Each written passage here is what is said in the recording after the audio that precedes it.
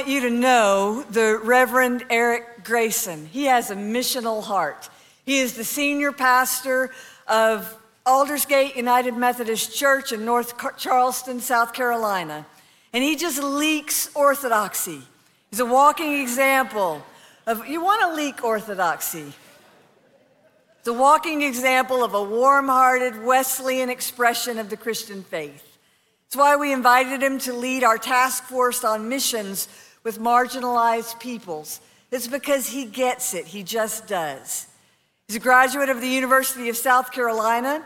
He received his Master of Divinity from Duke Divinity School. He and his congregation at Aldersgate Church have created a nonprofit called Holy City Missions. And this is not an average grade nonprofit. Holy City is now pursuing the establishment of a $4 million missions campus and year-round shelter for marginalized people. Yeah. Eric also spearheaded the creation of a summer day camp program to provide affordable child care where they share Jesus with kids all day, every day. It is a great privilege to introduce Eric to you. Will you join me in welcoming him as he comes? Thanks, Carol.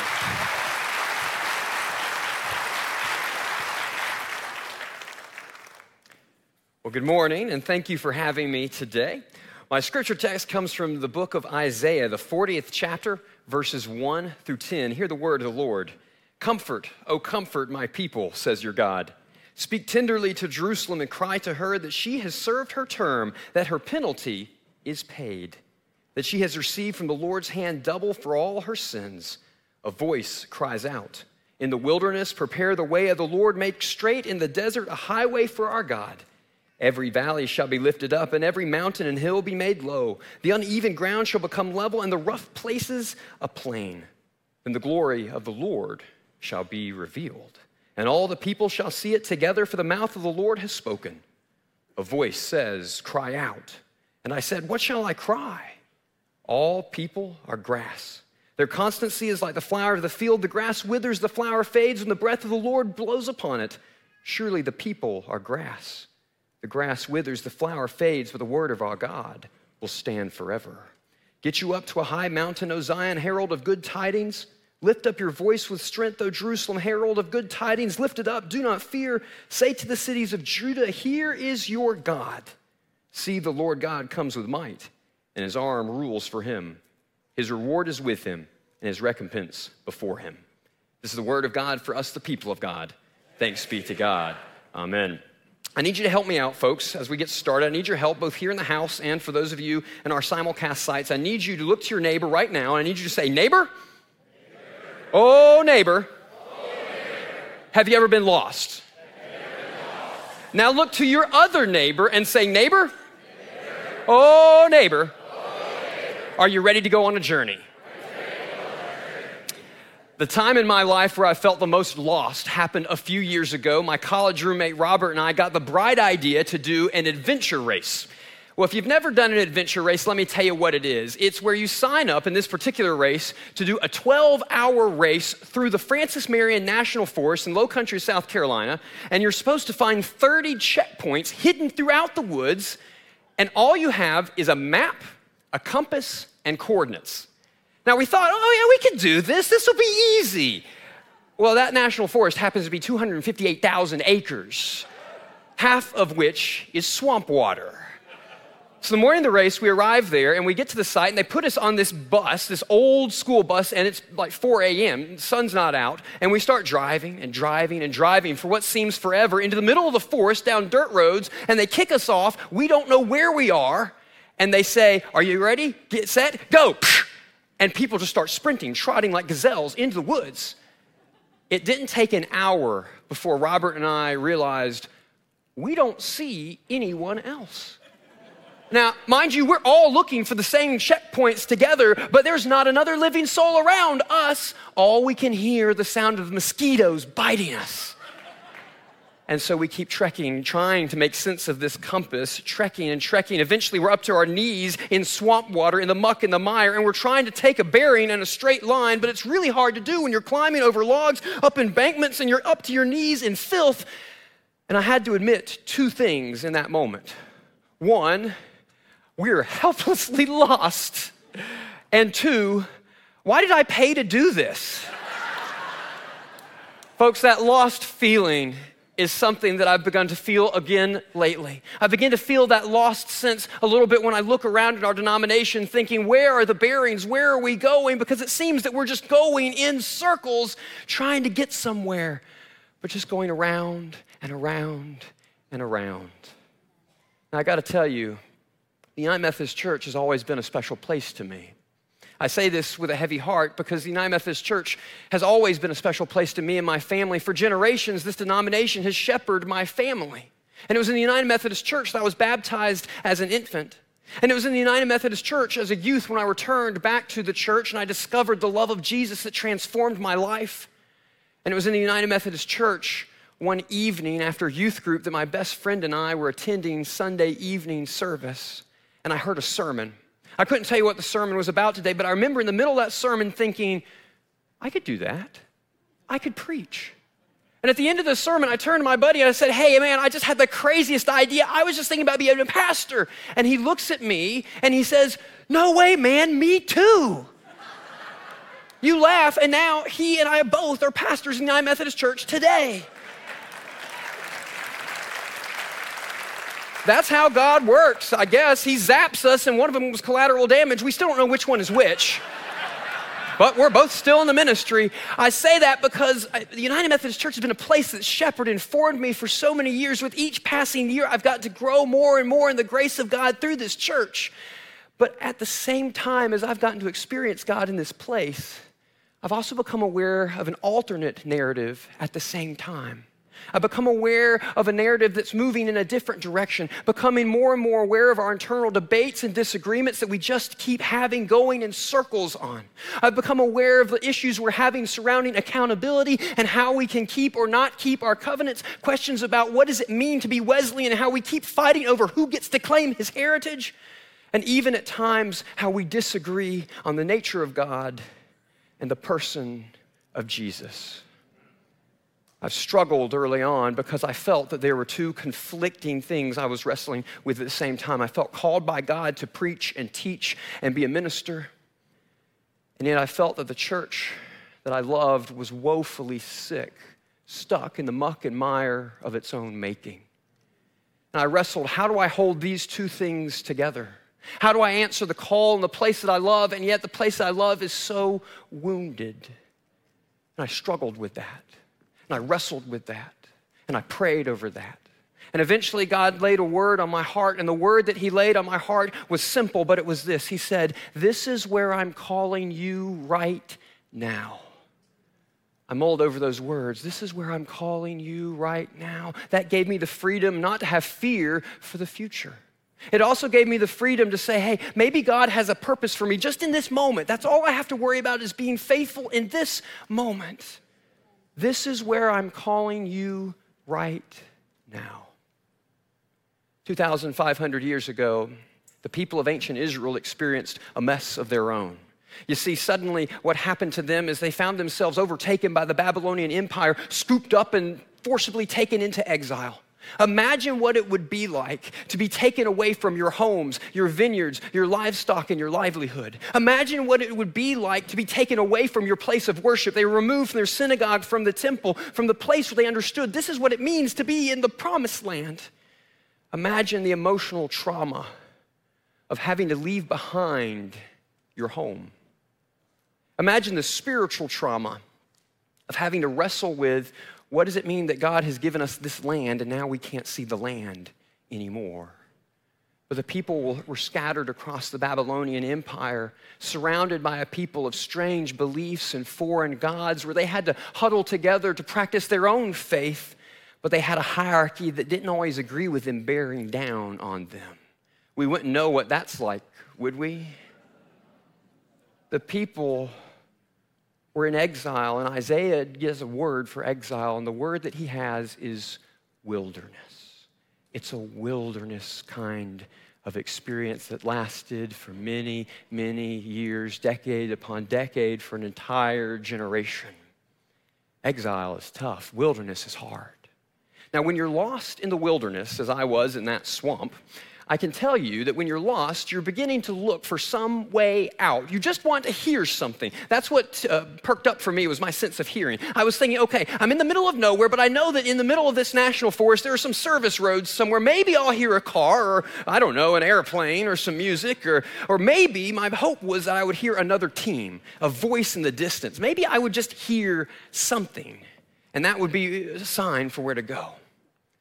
Well, after decades in the wilderness, Israel finally heard the voice that they were waiting for. God spoke through the prophet Isaiah as a voice crying out in the wilderness, "Comfort, O comfort my people. Tell them that her service has come to an end."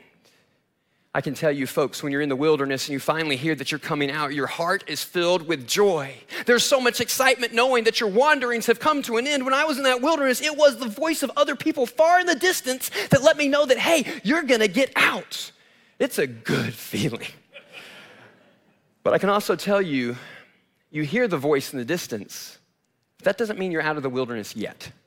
You're still in the woods. You still have a little bit of a way to go, and that's exactly what's happening in the passage for the people of ancient Israel that we just heard this morning. They hear a word from God that Isaiah proclaims. He's basically saying, get ready, the time of your exile is coming to an end. The new thing is just about to take place, but he has a word for them in the moment. He has a word for them to remember everything that happened to them in exile. Now, the significant thing about exile is exile wasn't just a waiting room, all right?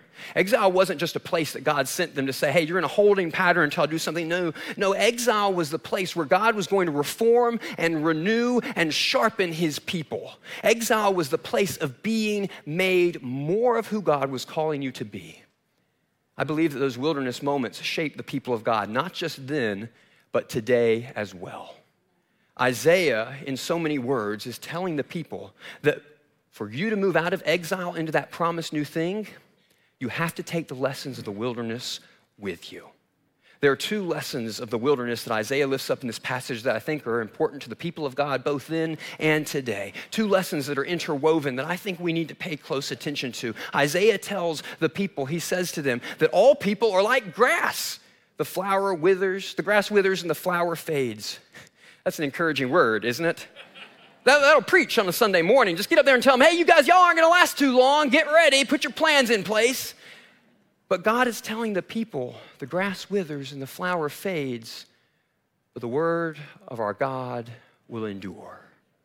He's saying to them that we can't build up our movements on our own initiative. We can't build our own futures based off our own prejudice and our own preferences. That will never work.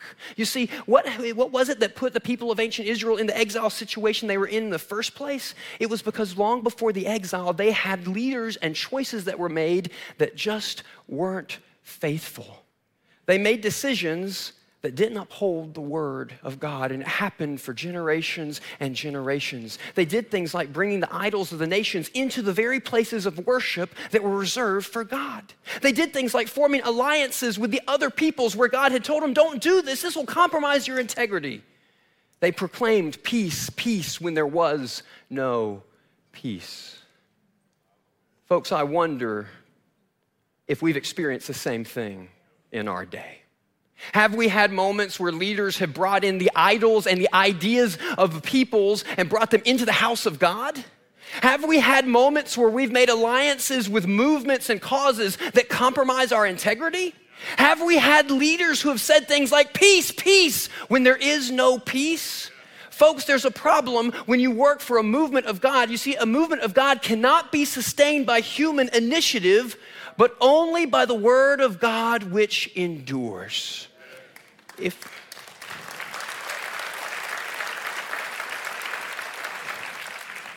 I'm excited to be standing on the threshold of this new movement. And it's a movement where we're saying that the word is going to be so central to what we do. It's an important thing. But let me tell you, as we embark on this new endeavor, the way we approach the word matters. There are some things we can do and some things we shouldn't do. We should not just adopt a slogan and tell the world, hey, we've adopted this and now we're saying we're Bible-based. That doesn't cut it. Nor can we have an approach to the scriptures where we say this is a contextualized word and we neglect the witness of 2,000 years of Christian interpretation. nor can we have an approach to the word that's a regionalized word that drops an iron dome over our own cultural interpretations and says we will not engage the majority Christian witness around the world. We cannot do those things. Instead, we need to develop a movement that has a richer and deeper engagement with God's word than what we've known before. That will take creativity, it will take initiative, it will take prayer. It will be an important thing for us to do. We must develop a biblical catechism that teaches the people the faith where they can revert back to the Word of God with the tough questions of their lives. We must allow Scripture to be our primary authority in matters of worship, in theology, in our social witness. And we must find ways to make sure that we have an expectation, a holy and joyful expectation for the people called Methodists to engage in God's Word daily in devotional practice. I have a theory that the success of this movement will hinge on how we treat Scripture, but the proof will not be anytime soon. You see, all of us are united in a common and shared experience in this thing that we're going through right now. A shared experience unites the people. We're the builders. Builders stick together. The question is going to come, what will the next generation do when they're faced with the next thorny challenge? Will we prepare them to have a shared biblical theology? Will we put in place now the resources that they will need so that when they worship, that Scripture just flows from their heart in song and praise? Will we give them the rich spiritual disciplines they need to rely on in hard times and all times? The success of our movement won't be known for some time, but we're laying that foundation today, here, now. Isaiah tells the people of God in so many words that a movement of God is not dependent upon human initiative, but the word of God which endures. As we move from a place of wilderness into the new thing, we have to remember these lessons we've learned as exile ends. Now, I've spent some time thinking about what did it look like when exile ended? Have you ever thought about that? What did it look like when the exile came to an end? Did Cyrus just wake up one day and be like, oh, I'm going to send them all back home today? And they just packed up their things, jumped in a U-Haul, and traveled back to Jerusalem?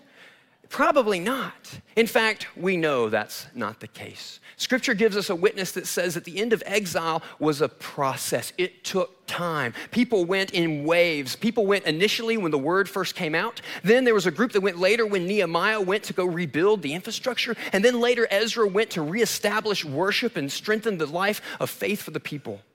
As I'm thinking through and imagining that moment then, I want to think, okay, what was in the back of people's minds as they were making that migration?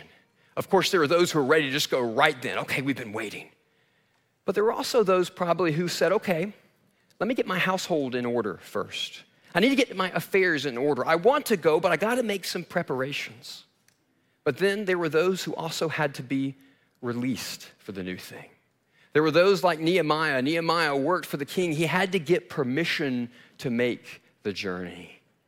And it would have been a journey too. Imagine in the ancient world traveling from wherever you were dispersed over that empire, going back home. Imagine gathering all your things, putting it in a cart or an animal, or possibly huffing it. Imagine the roads you'd be traveling, difficult roads with obstacles along the way. Imagine having to brave potential bandits or the elements only to get there, and you think, yes, we're here, and then you get there, and that's when you have the work of either building from scratch or rebuilding. Folks, exile to that promised new thing is going to be a difficult journey.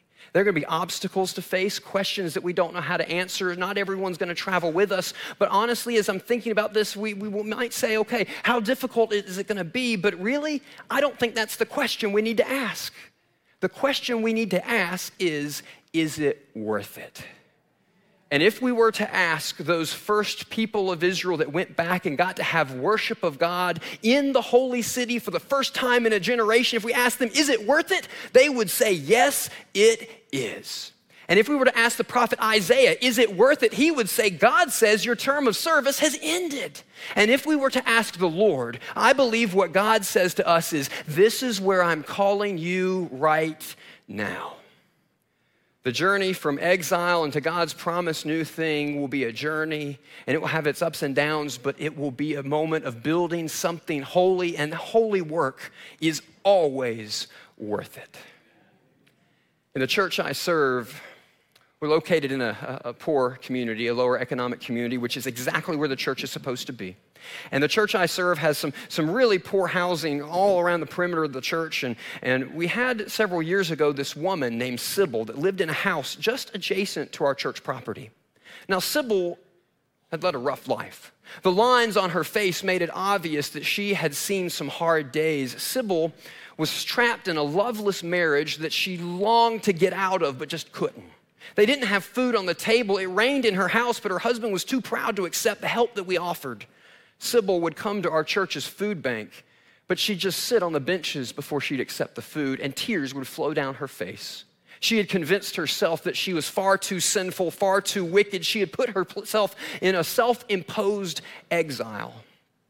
And we'd give her the bags of food and beg her, saying, God loves you so much. Please, this is for you. Take it. We love you. You were always welcome here. There's an argument convincing her that this is for you. It's free. You can take it. We could never even get her into worship. Well, this continued for months on end. Sybil coming, Sybil crying, Sybil, God loves you. Well, then after a few months, you can imagine my surprise one Sunday morning when she showed up in the back pew of the church, seated back there, tears quietly streaming down her face. She had heard a voice in the wilderness.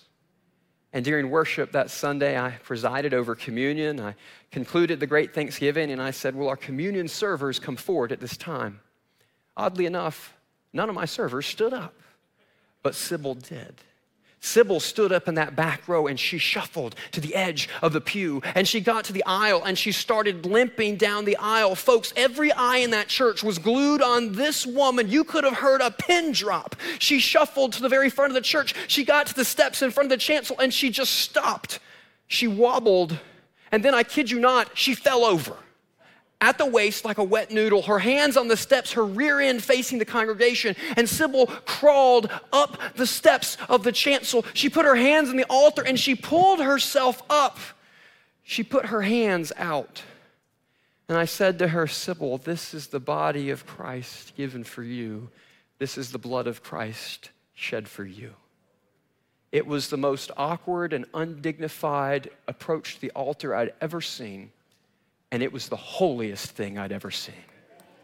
Folks, the journey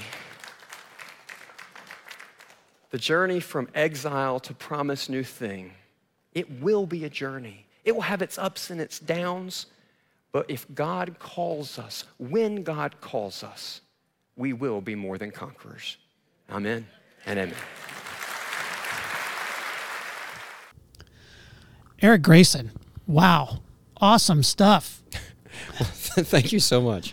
I could relate. We were just talking about this. I could relate to that land navigation story of being lost and alone and trying to figure out where everybody went.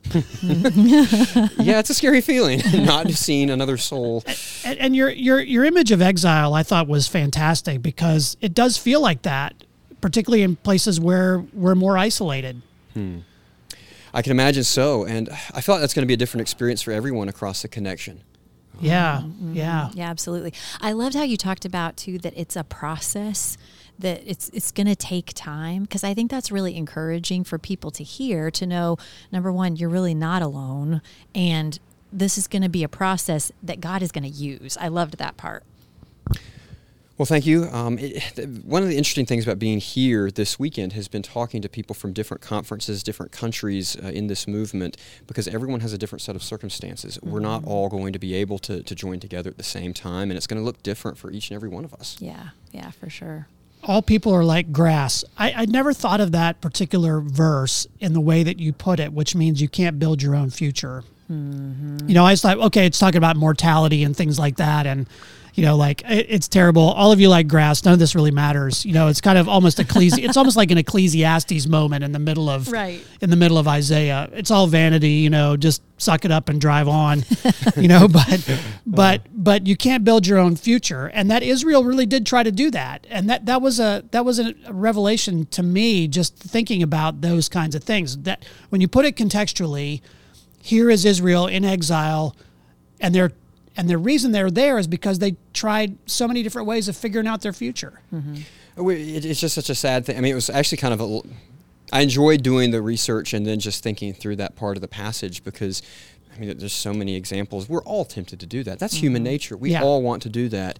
But that's where we need good Christian accountability to check each and every one of us so that we don't lead in that way. Mm-hmm. Yeah, we have to have a strong base.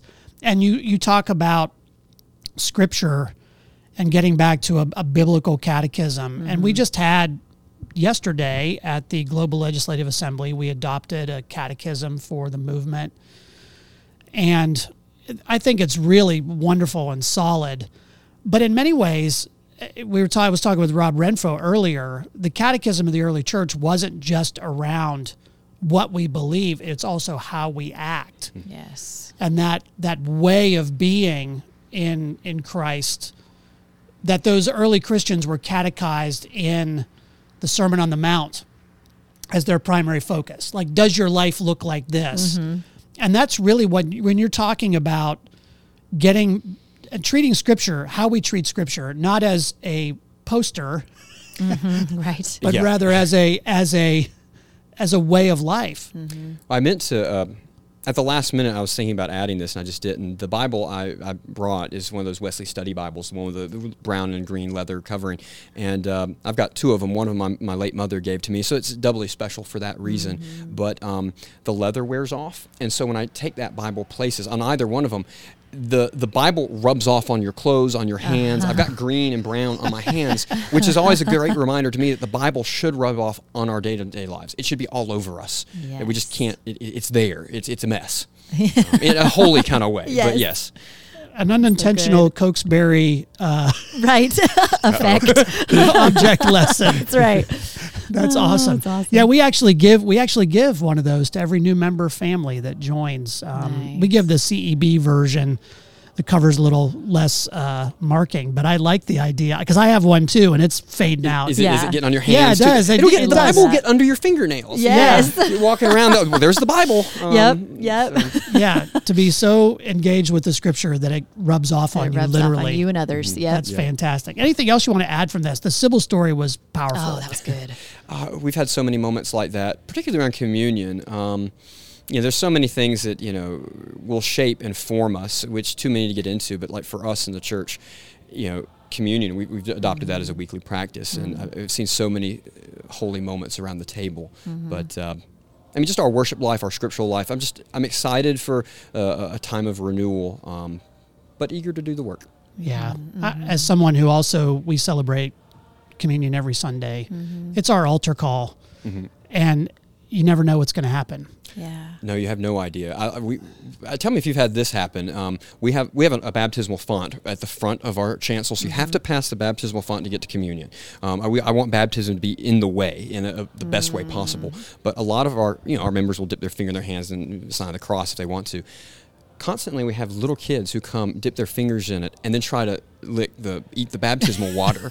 The parents always freak out, which I just think is the funniest thing. Right. But there's this engagement. They're trying to make sense of what baptism means and what coming to the table means, and they're probably putting more thought into it than a lot of us adults do. Yeah, I love that. Yeah, and I just love those moments. Yeah, when people talk about infant baptism or kids taking communion, one of the arguments they always give is they don't know what's going on.